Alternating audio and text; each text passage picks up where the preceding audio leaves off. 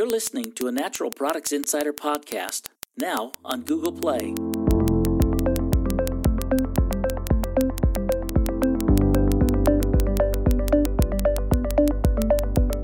With Rachel Adams, Managing Editor. Brought to you by SupplySide West, October 15th through the 19th in Las Vegas.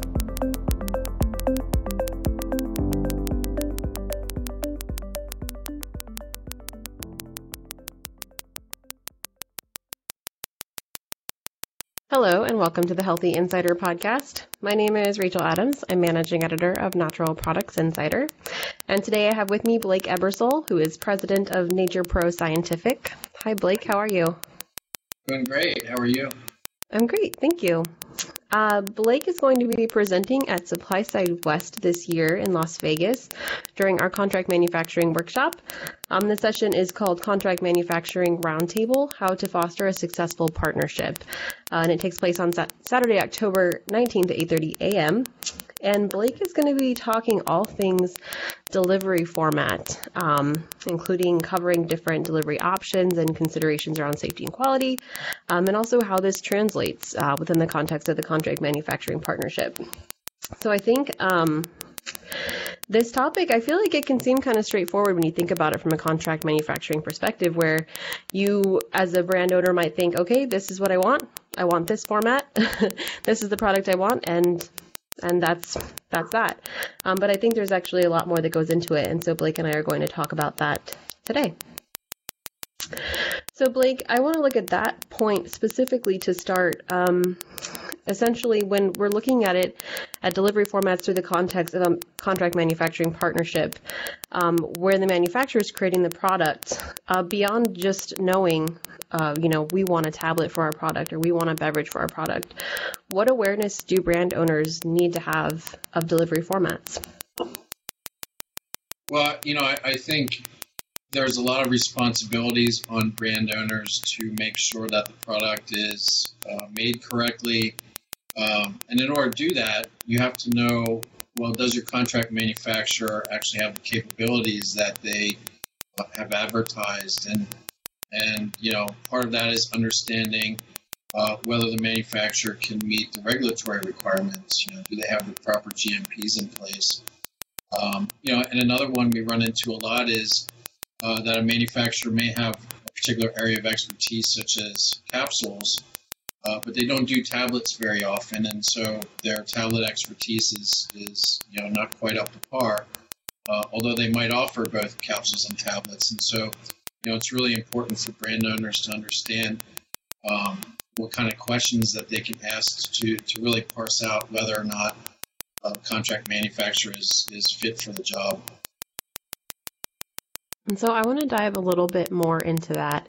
What would you say is a good starting point in terms of asking those questions and even understanding their own product and the delivery format that they're requesting?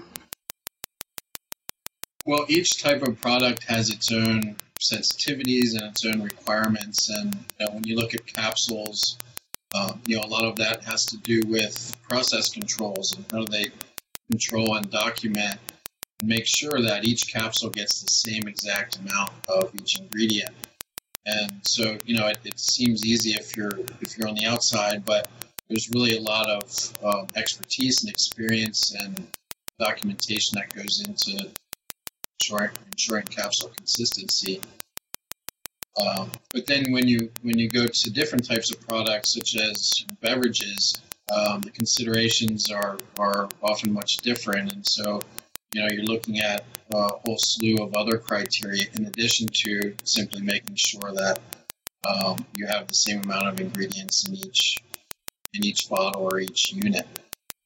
So it's really critical that you understand something about your dose delivery, because if you don't, then it's easy to make assumptions that you haven't really verified. Right, and this is really important for brand owners because the ultimate responsibility, at least per FDA, to make sure that their products are compliant and safe is on brand owners. And so making sure that they know enough about their product and the delivery format and other aspects of it as well to ensure that those products are meeting regulations is really important. So, Blake, I'd like to talk a little bit more about food versus supplements because there are some critical considerations there, I think, because there are some different requirements. Can you talk a little bit more about that? Sure. Our current world, we have foods and we have supplements, and they're regulated quite differently, but on the shelf, they could, actually be the same exact product. And it all depends on how you label them. And so if you're labeling as a conventional food or a conventional beverage, you aren't allowed to make health claims based on non-essential nutrients. Whereas if you label it as a supplement, you are allowed to make health claims based on non-essential nutrients. And non-essential nutrients are things like botanicals or some amino acids and omega-3s. And so there's a lot of differences there between, the type of marketing claims you can use based on how you label it. Another big consideration is whether the facility is set up to make it as a food or as a supplement. And because the regulations are so different from each other, in most cases, a company will have the GMPs of a food and not of a supplement, or vice versa. And so it's really important to understand going in when you're qualifying a manufacturer is understanding, well, how do you want your product to be labeled? And that, starts with the marketing and master verified or agreed to. And so, one area that is, commonly overlooked is who's responsible for ensuring the stability of the product. And how do we establish the shelf life of a particular product? Well, it could go many ways. So we could just ensure shelf stability by doing organolepsis, for example, for foods. Does it taste the same at the end of shelf life as it did at the beginning? Whereas for supplements, if you're labeling 100 milligrams of vitamin C, you have to make sure that 100 milligrams is, able to be measured at the end of the shelf life. And so you get into, a lot of technical issues that a lot of brand owners aren't necessarily prepared to ask or discuss. And so there's assumptions made. And, in many of the better companies, especially supplement companies, they have what they call, quality agreements. And so in that agreement, that's where you specify, who's responsible for performing stability and what are the criteria used for determining the stability of a product. Because, for example, if your stability data suggests that the vitamin C degrades over the shelf life, well, maybe you should be prepared to add an overage that would ensure that it has the amount labeled at the end of shelf life.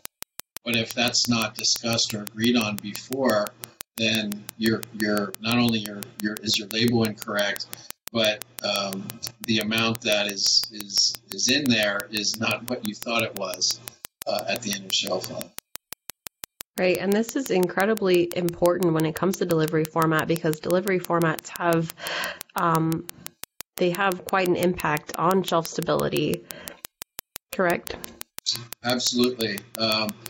And in many cases, we have, historical data where somebody says, oh, well, historically, our overage for vitamin C is 30%.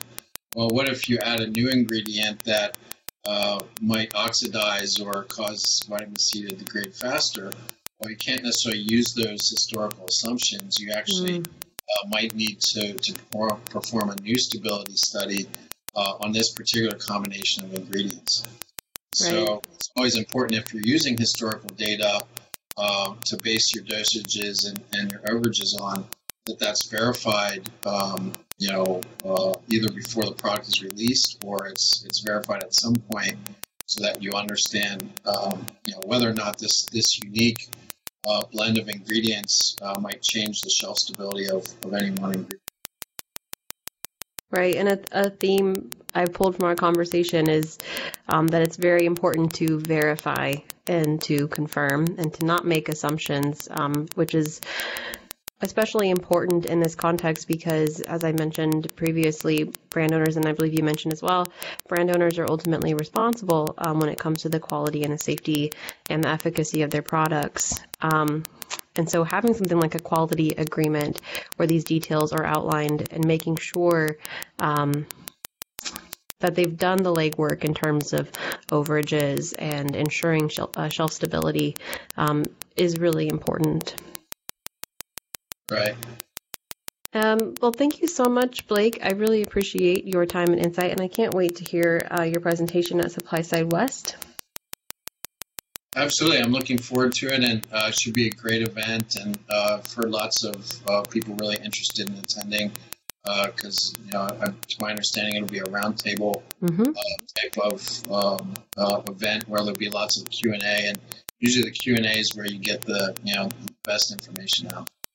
Right, and I'm so glad that you brought that up because that is something that I wanted to highlight as well, is this session we've decided this year to do a roundtable session, like you said, and it was specifically for that intention because we want to dive a little bit deeper into some of these topics that we have found are critically important to our audience in years past, and we wanted to give the opportunity for more questions and answers and more kind of collaboration and discussion, so I think we've designed it to have a really great format to be able to answer all those questions. And I'm just going to go ahead and reiterate the details of the session. It's called Contract Manufacturing Roundtable, How to Foster a Successful Partnership, on Saturday, October 19th at 8:30 a.m. at SupplySide West in Las Vegas. And thank you so much, Blake. I can't wait to see you there. Great. I'm looking forward to it and see you in Vegas. This episode has been brought to you by SupplySide West, October 15th through the 19th in Las Vegas.